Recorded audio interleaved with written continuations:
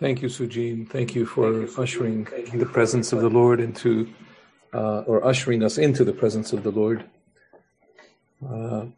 I affirm that word of what the Lord is doing in His hand over us and the way He's pouring out, watering us, refreshing us, moistening us all over again. Praise God.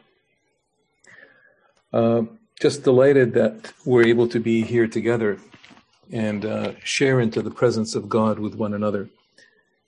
We've had some victories and healing. We've dreamt about the day that we could be a healthy zone, a disease-free zone. We've talked about a cancer-free zone. We've talked about different types of zone, diabetes-free zone. But we are longing for this to be a zone, our community and everyone that we touch, that it would be the presence of the Lord in our midst. Watchman for the Nations has their motto as a family with His presence. That's what I'm longing for to be our experience here at City River. If we're going to truly be one of the happiest churches on earth, then, it has to come with the full package of the Lord's presence and what His presence can do among us. We can't have areas where we don't have faith for. We can't have areas where we restrict Him from being God and being complete in all that He is and what He wants to do. So join me, join us, join the Lord, join us all together, Lord, in this place where we can believe for the impossible, expect the impossible, and not settle for the natural and the normal. That's the subnormal. Our normal is the supernatural. Our natural is the supernatural by virtue of the presence of the Spirit of God in our hearts and in our lives. And in every life that we touch, every person that we touch.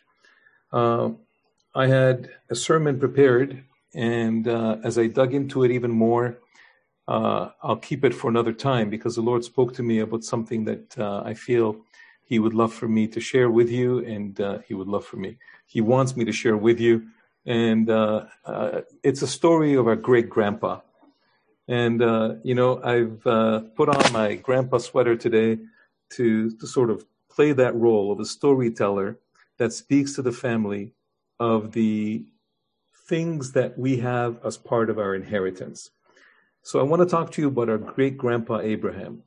And I've done that a lot. And, I've talked to you about Abraham and how he was blessed by God and how he was to be a blessing to others. And God will bless those Abraham was blessed by, and He would curse the one that would curse Abraham.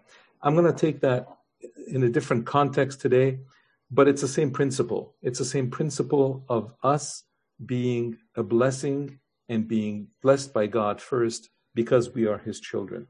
So I want to tell you a little bit about this man, Abraham. When we were in Israel, when we were there one time,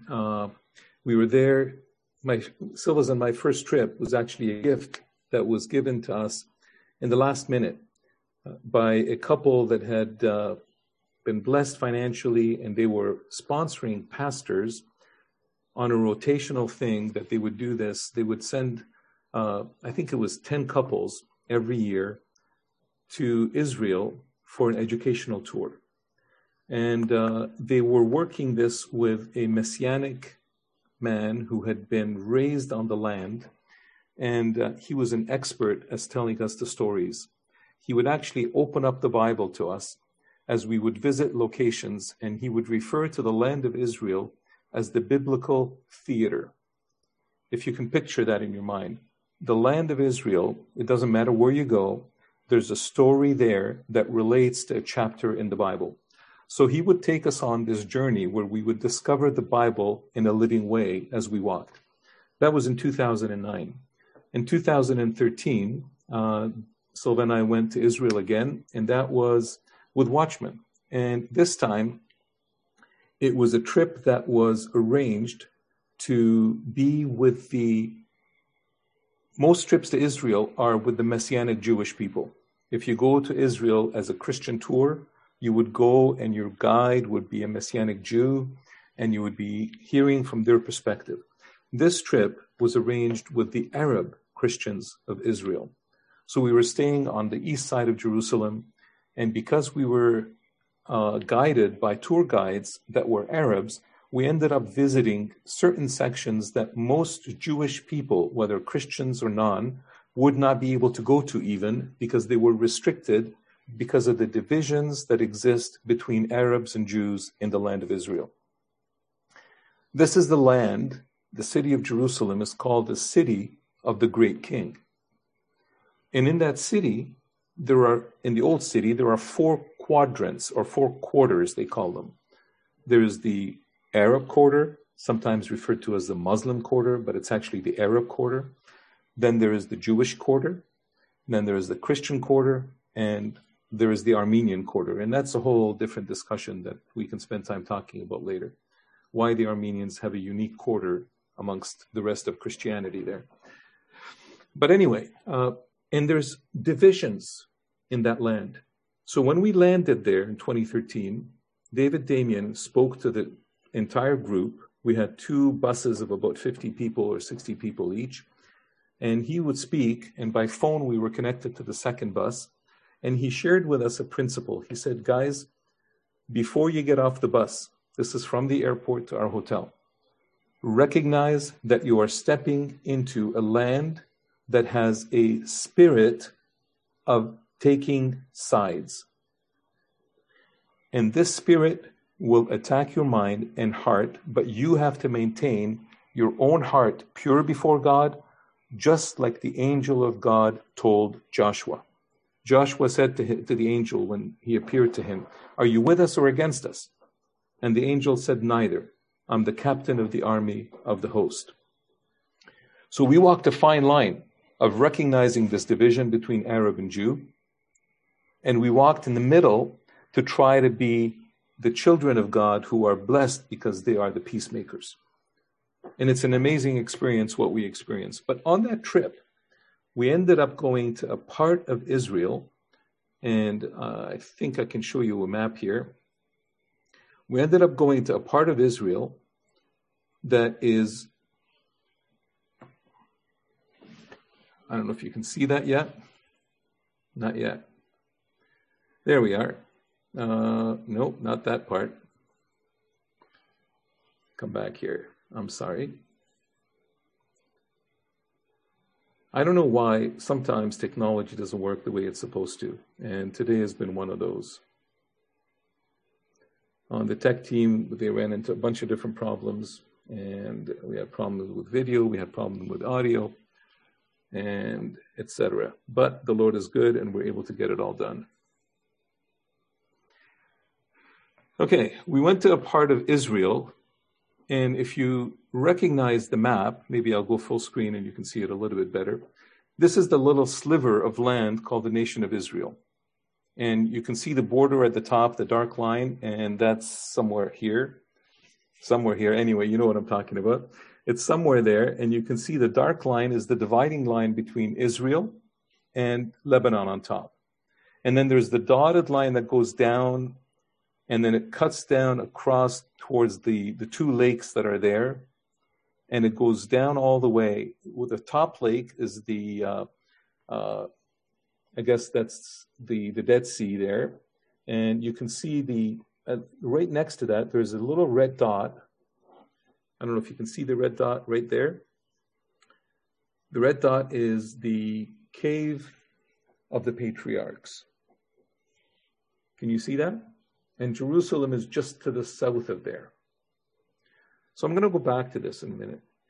And that whole area that is dotted around that red dot, you can see the whole area that's dotted is actually labeled the West Bank. Just above at the little point where the West Bank sort of goes in, you see the city of Jerusalem. And the city of Jerusalem is sort of straddling that dotted line. And that dotted line is the dividing line between the Palestinian area and the Israeli area. And that's where all the tension is. And then there's another dotted line you can see on the far left of the map that has the dotted line there that says the Gaza Strip. These are the 2 main areas where the Arabs live separate from the Jews. The rest of the Arabs that are intermixed, the ones that are living in the two dotted areas, these are the Palestinian authorities areas, they do not hold an Israeli citizenship. They actually don't have a citizenship anywhere. They're in refuge, they're refugees, even though it's in their own land, but they have chosen not to recognize the state of Israel. And because of that, they don't have an Israeli citizenship, nor do they have an Israeli passport. So it's very difficult for any of them to travel. Now, the people that are living in the West Bank or outside that have chosen to become Israelis can get passports, they can get travel documents, but they can also become citizens and get passports. But their cousins, those that are living outside of the West Bank and Gaza, they're part of Israel. Their cousins who are living in the West Bank or in Gaza look down at them because they have sold out. That whole region, that whole area, that whole nation is actually filled by children of Abraham. Whether Jewish or Arab, if the Arabs, the Palestinians, there is no identification as to where their roots are, because the word Palestine was actually what Rome called that whole strip of land after some of the revolutions that took place during the Roman Empire. So the people of that land became known as the Palestinians, and the Romans chose to do that to sort of rub the face of the people of Israel into the dirt by humiliating them and giving them a name of the nation that was there before they conquered it, the Philistines.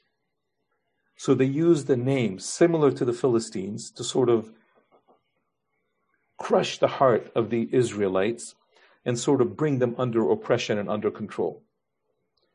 So it is argued by some that the Palestinians are actually descendants of the Israelites. Now, there's mixed in there some Arabs that came from Saudi Arabia that settled in there. There's mixed in there some Jordanians. There's mixed in there some Egyptians. So the Palestinian DNA is a mixed DNA. But research today is showing us that a lot of Palestinians have stayed on the land and have converted from one faith to the other over time, but their physical DNA, when they do tests of their DNA, they discover that they're actually Jews. An interesting fact. But let's talk about this little dot that's in the West Bank, this red dot. This red dot is not accessible to Jewish people because they cannot legally enter the areas that are governed by the Palestinian authorities. There are checkpoints at the highway, and if your vehicle is from Israel, you can't go in. And there's checkpoints going out of the West Bank into the rest of Israel because they were concerned about car bombings and different things. So the security is very tight. For us to go in there, the bus driver had to let them know that we're actually tourists from outside Israel with foreign passports, with tour guides that are going in. So we ended up going in there to visit this one red dot. And this one red dot is the story of what I'm going to share with you today, and why it's so significant to you, to me, and to our children. This red dot, the story of this red dot comes to us from the book of Genesis, chapter 23. So I've taken the liberty of putting it into this presentation here. So I'm going to read it with you, and we're going to discover what the Lord is talking to us about this.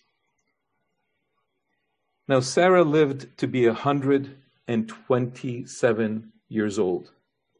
She died at Kiryat Arba, that is Hebron.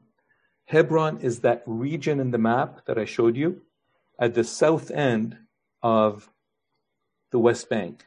So it's just south of Jerusalem, about 40 kilometers or so. Then Abraham wrote in the land of Canaan, and Abraham went to mourn for Sarah and to weep over her. Then Abraham rose beside his dead wife and spoke to the Hittites. The Hittites were the group of people that inhabited the land of Hebron. And he said, I am a foreigner and stranger among you. Sell me some of your property for a burial site.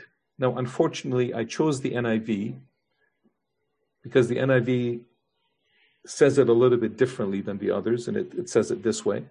But he actually, in the original text, does not say, sell me some property. He says, give me property. Give me some property for a burial site here so I can bury my dead. The Hittites replied to Abraham, Sir, listen to us. You are a mighty prince among us. Now again, the Hebrew doesn't say mighty prince.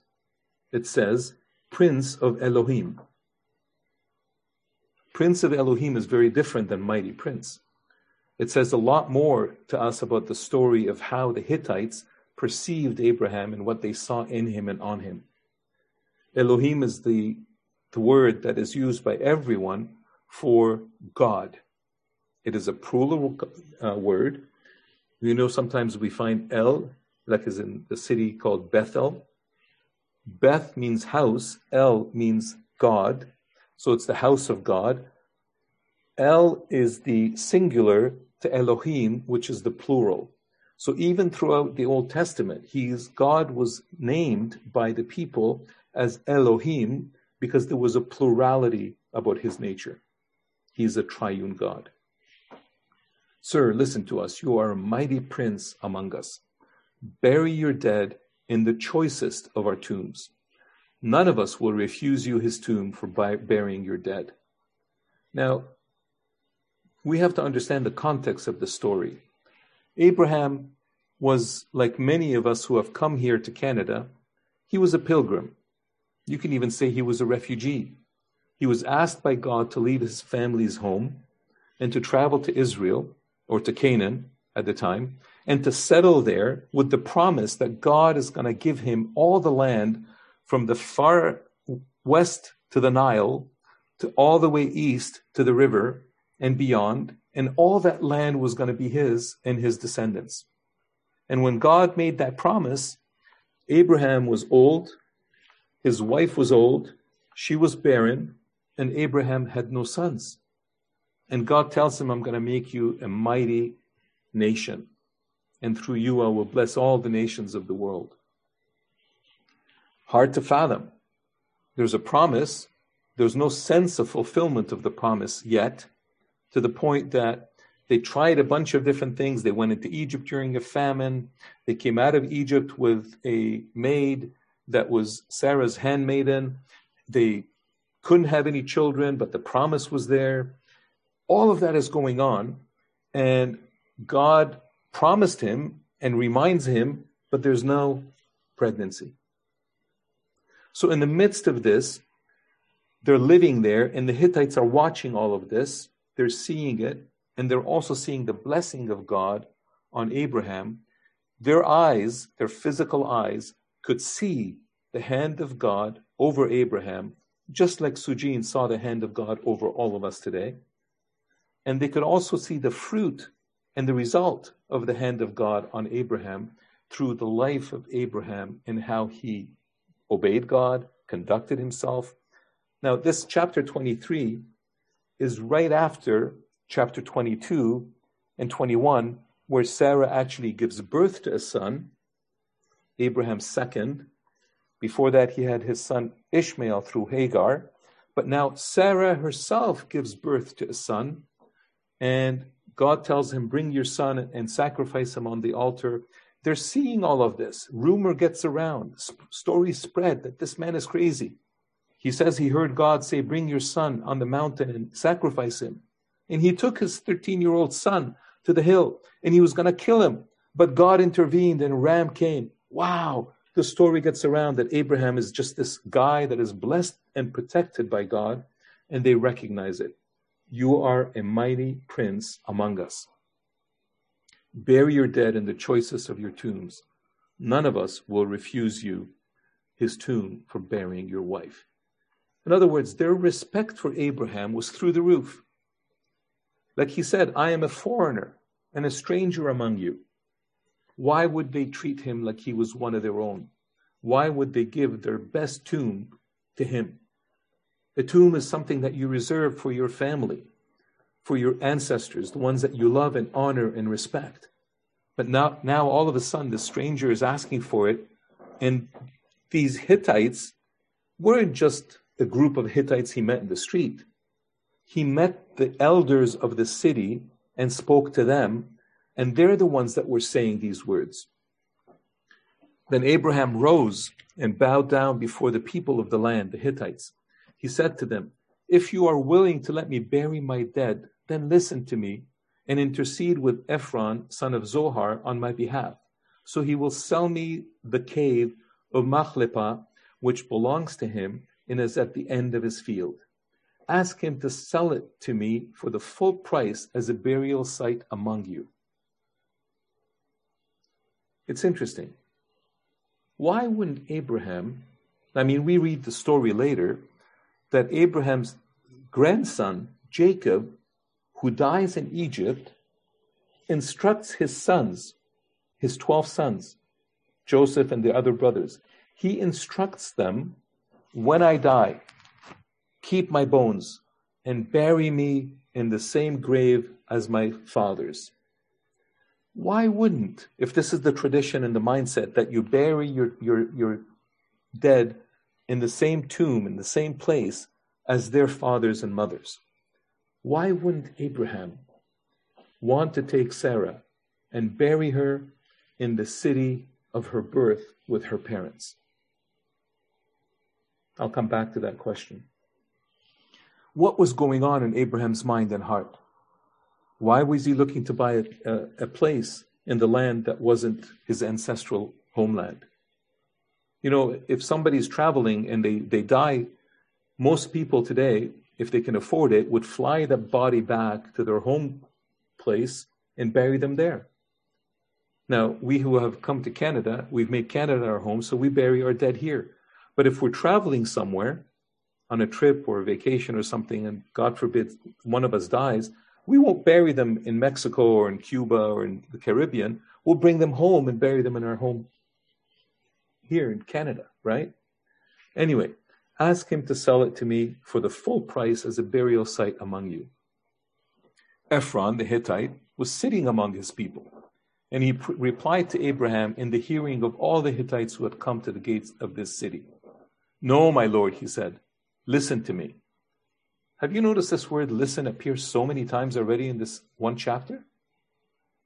It's interesting. It appears 5 times. Actually, 6 times. The 6th time is Abraham listening to the words of the Hittites. Anyway, pay attention as I read the story. "No, my lord," he said, "listen to me. I give you the field, and I give you the cave that is in it. I give it to you in the presence of all my people.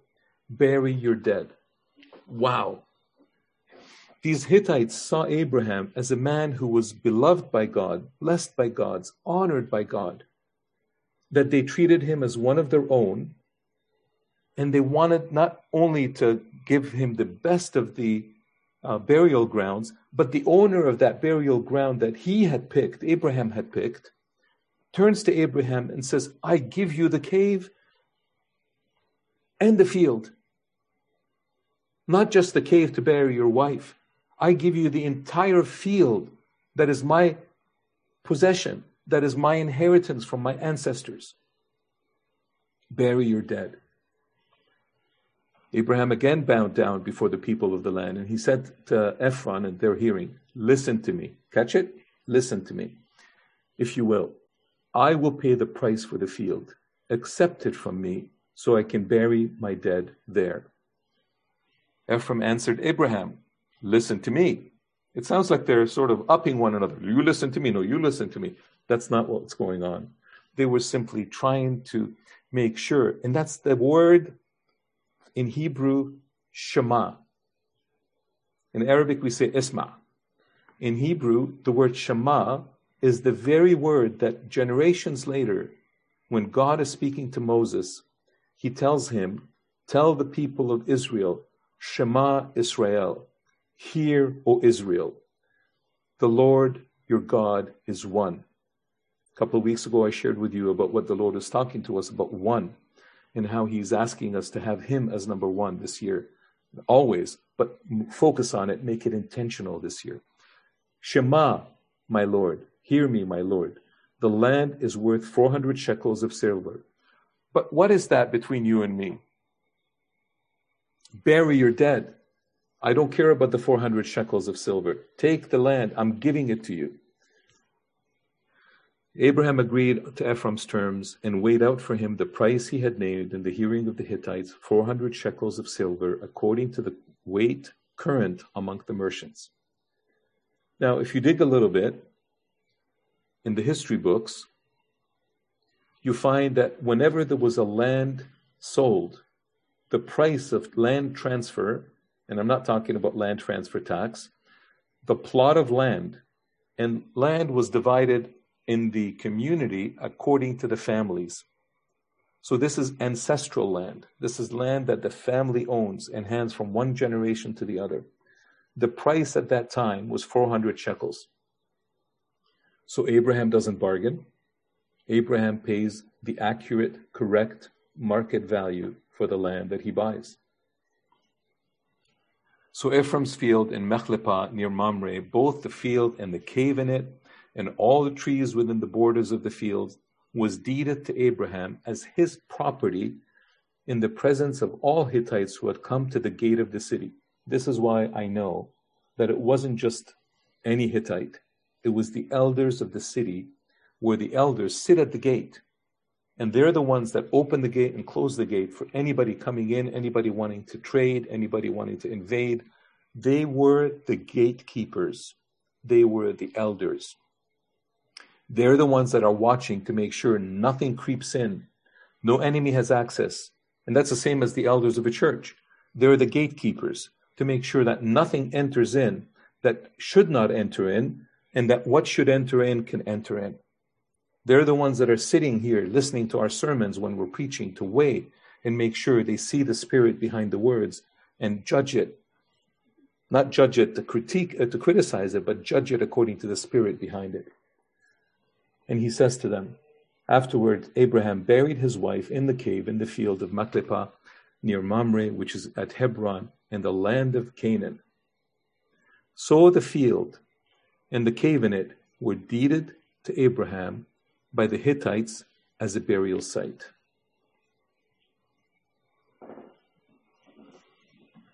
What's interesting is that this is the same site that a couple of chapters later, we read the story continuing and unfolding.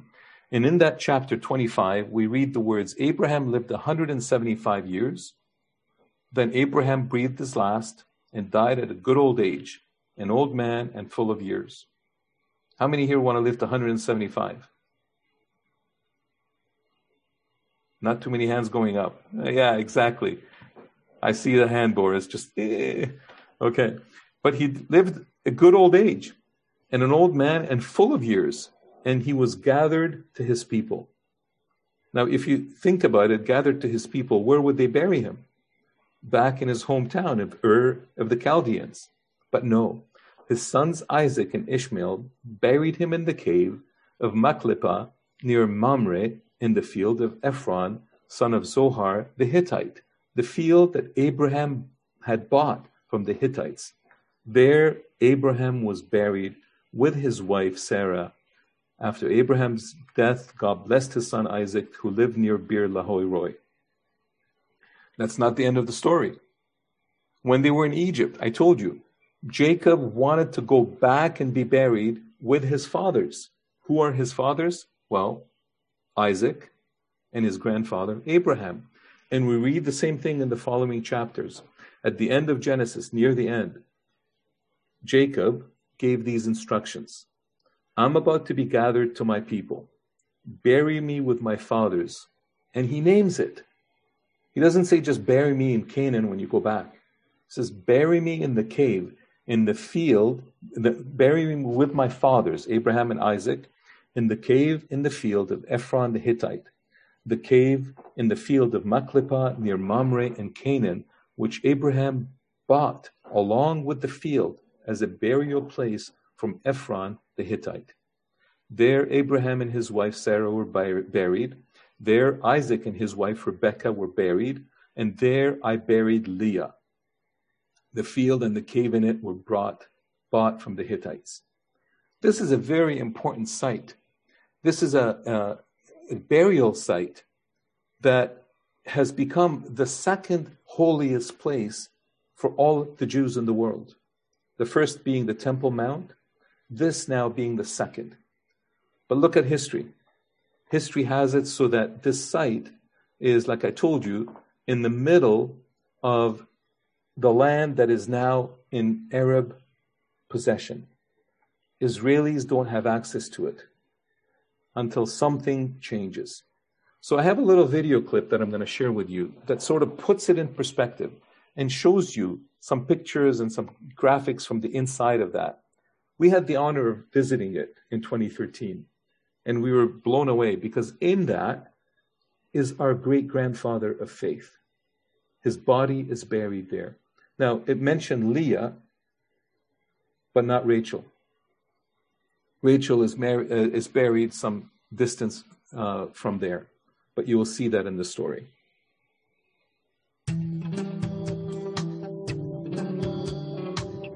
The compound behind me is located in the heart of the Judean mountains, south of Jerusalem, and it is one of the most sacred places for Western monotheistic religions. No, we are not south of it. Welcome to the Tomb of the Patriarchs.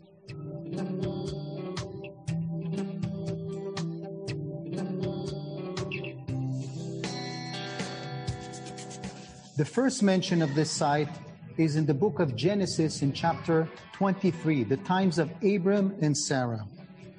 Sarah lived to be 127 years old, but she died at Kiryat Arba, that is Hebron. Abram then buys a burial plot outside the city, and after completing the purchase, Abram buried his wife Sarah in the cave in the field of Machpelah near Mamre, which is at Hebron. Here the sign is indicating that this is the tomb mark of Sarah. Her physical remains is probably beneath us on a lower level. And the book of Genesis records that later, Abram, his son Isaac, his grandson Jacob, and their wives were also buried in this burial plot. The only exception would be Rachel, Jacob's second and favorite wife, who died at childbirth and so is buried at Rachel's tomb some 20 kilometers north of here. This is the earliest event in the Bible of explaining why Hebron is so significant. And centuries later, David, when taking the throne, will also establish his capital here in Hebron before moving to Jerusalem. On the turn of the first century, a big esplanade will be built above the whole site, probably by King Herod. And the site will become a focal point, a place of veneration for the Jews at the time. The site changed hands several times in the Middle Ages, and after the Crusaders were expelled, it will remain under Muslim control for several centuries. In fact, here you can see the Ottoman crescent from Turkish times. Until 1967, Jews were rarely allowed to visit the area of the site. They weren't allowed even to go in. They couldn't go beyond the seventh step leading into the entrance. But as a result of the Six-Day War, 1967, among others, the Tomb of the Patriarchs will be under Israeli sovereignty. And now the site is open for people of all faiths, welcoming them to come and worship and pray at this very special holy site. Less visited and less known are the rich remains of Canaanite and Israelite city of Hebron, set on a hill above the patriarchal tomb complex. It's important to understand that the burial cave is not in the city of Hebron in Canaanite times. It is a mile away from the city itself. These are the tangible remains of the Canaanite city. And that means that Abraham probably walked right here to enter the city gate around the corner, seeking for Ephron, the owner of the property that he wished to buy for a burial plot. Modern Hebron may have a reputation of a city in ongoing tension, but historically and archaeologically, it is a fascinating destination.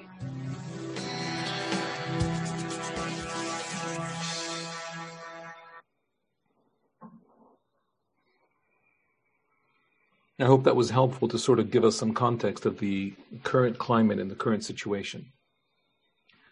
Why is it such an important story? Forget the importance of the grave site itself. Forget the fact that it's contested. Up until recently, the Palestinian Authority has been trying to get UNESCO and the United Nations to recognize this site as non-Jewish, but just strictly as Palestinian, to eradicate the history of the presence of Jews in that land from the history books. They're trying to do the same with Jerusalem. That's mind-blowing for me. I don't want to talk about it being political, but I want us to recognize the fact that even though the history books, not just the Bible, but the history books, as well as the Bible, very clearly give us a story that is substantiating one to the other, history books and the Bible, that this was the land that was deeded by purchase to Abraham. Why is this important story? Abraham saw himself as a foreigner. A lot of us that come to Canada and settle here, until the next generation, we see ourselves as foreigners. We don't engage in the land and in the processes of the land. We don't get engaged in the political realm. We don't get engaged in voting. We might not even understand what the voting is about. Even though we become citizens, we don't really feel that this is our home. Am I correct, or am I making an assumption here? If this is you, just wave hello, just so I can get a sense of that. Some of you who have been born here as descendants look at this now as, like my own kids would look at this as their homeland. And they feel the rights and the privileges that they would have as Canadians. But a lot of people, especially people from different ethnic communities, look at themselves, as opposed to the English and the Scottish and the Irish and the Germans that came in, and the French that came and settled Canada, everybody else views it as a second home as opposed to their homeland. So when in Canada somebody asks you, where's home? If you're from Korean descent, you might say, I'm from Korea. If you're from Lebanon, you might say, I'm from Lebanon. But Abraham took a different posture because he understood the promise of God, even though he presented himself as a foreigner and a stranger to that land. He dared to believe that he can have possession of it before the fulfillment of the promise. We know we're going to go to heaven where there's no sickness, there's no tears, there's no pain, there's no broken relationships, there's none of those things. But do we dare to believe that we can have those things that are in heaven now on earth in our lifetime? Do we dare to claim, and do we dare to believe, do we dare to step into the place where we ask for those possessions now? Abraham did. That's our great-grandfather. That's the kind of father of faith that you and I have been born into the family of. He dared to stand before the owners of that land. It was their right and their possession, and ask, please give me a land for me to bury my wife. But because they saw the hand of God over him, if he had asked for this land before he went to Egypt and lied about Sarah being his sister, which is half true, she was his half-sister, they would not have seen the same glory. He could not dare ask them. But after he had been through the process of being molded by God, shaped by God, asked to sacrifice his son and walk in that obedience, the character of God was now visible in him, that he would not withhold his son, but he would sacrifice. That character was visible to the people of the land, to the point that when he dared ask, they wanted to give him the land. They recognized who he was. You and I are in the same place. We are strangers, the Bible says, in this world. We are foreigners because we are from a different kingdom. But there are things we have to do in this day and age. There are lands and caves and burial grounds and possessions that you and I need to possess in this life and in this realm. You and I need to step into the places where we become the top in our fields to be able to bring the glory of God that is now being worked in us into the areas that we step into. Some of us are going to have to step into places where, for example, as a nurse, Dipti is already demonstrating it, and she will continue to demonstrate the glory of God in her hands, in her words, in her actions, in her heart as she serves the people that she is serving. An architect like Jagap and Sujin will have to continue to allow the glory of God to flow through their hands as they're drafting things. And others, some of you are dental hygienists, some of you are real estate agents. Whatever you're doing, some of you are stay-at-home moms or dads. Whatever you're doing, allow the Christ in you to work himself in you in character so that you look more like him in every way.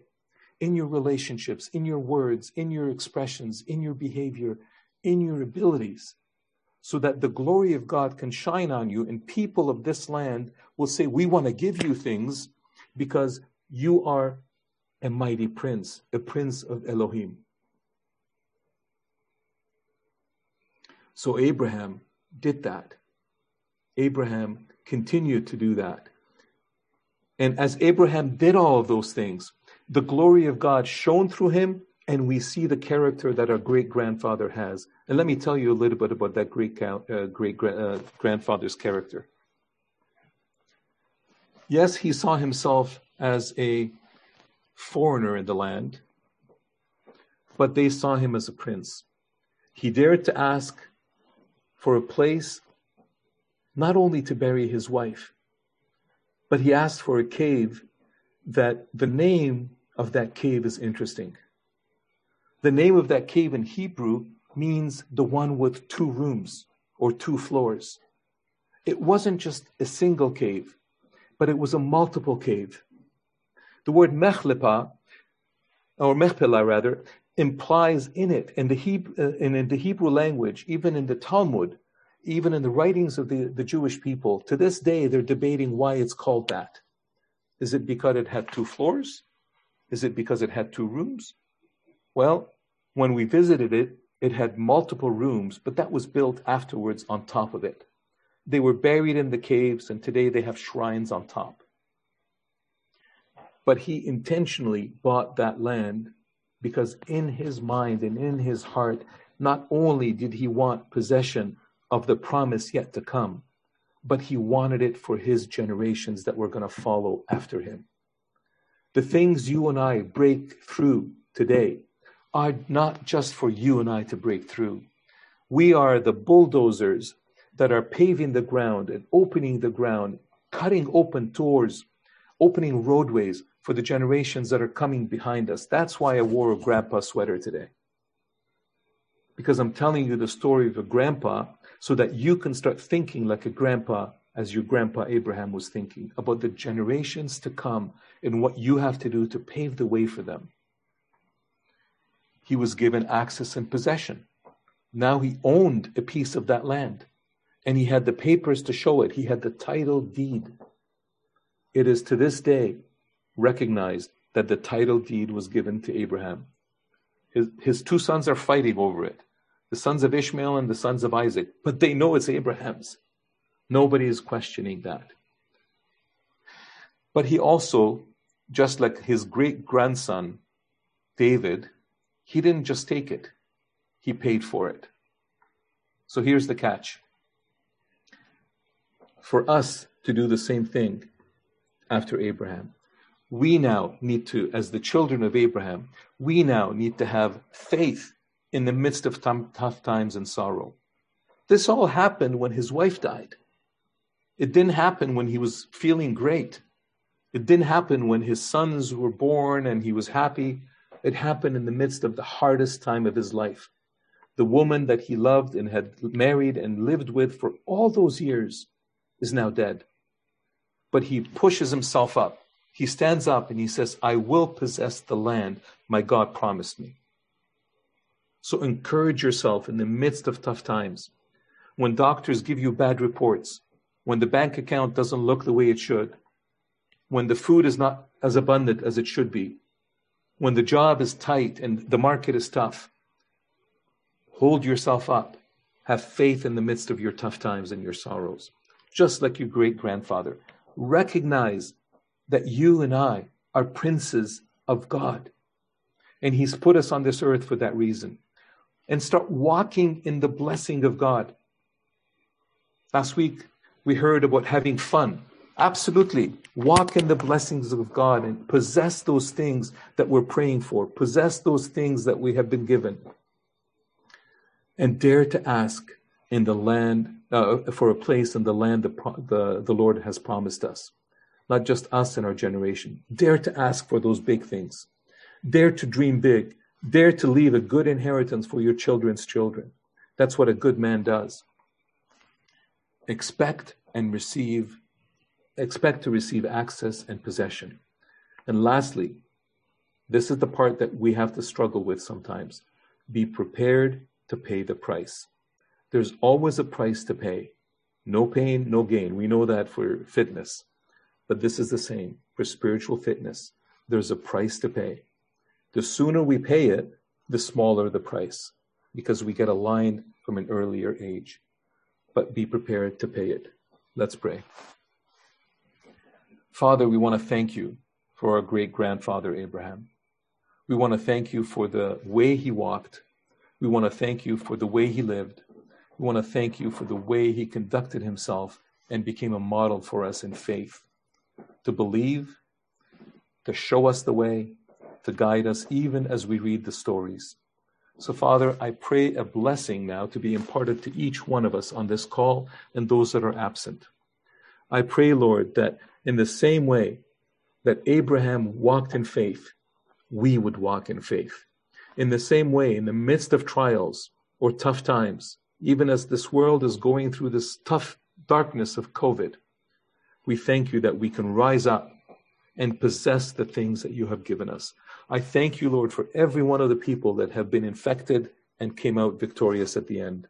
I thank you, Lord, for every one of the people that have fought hard in prayer to possess the things that you have promised us. And Father, today we unite and we pray and we claim access and possession for healing for Mary. We want to see her turned around, Lord, fully restored in strength. Cover her and Rob, Lord, in this time. We claim healing. We claim restoration. We claim everything that the enemy has stolen all along the way, Lord, to be restored multiple fold. Father, bless them and bless us, Lord, as we stand together. Sujin, take us and bring us to the place where we can worship the Lord together as we wrap up.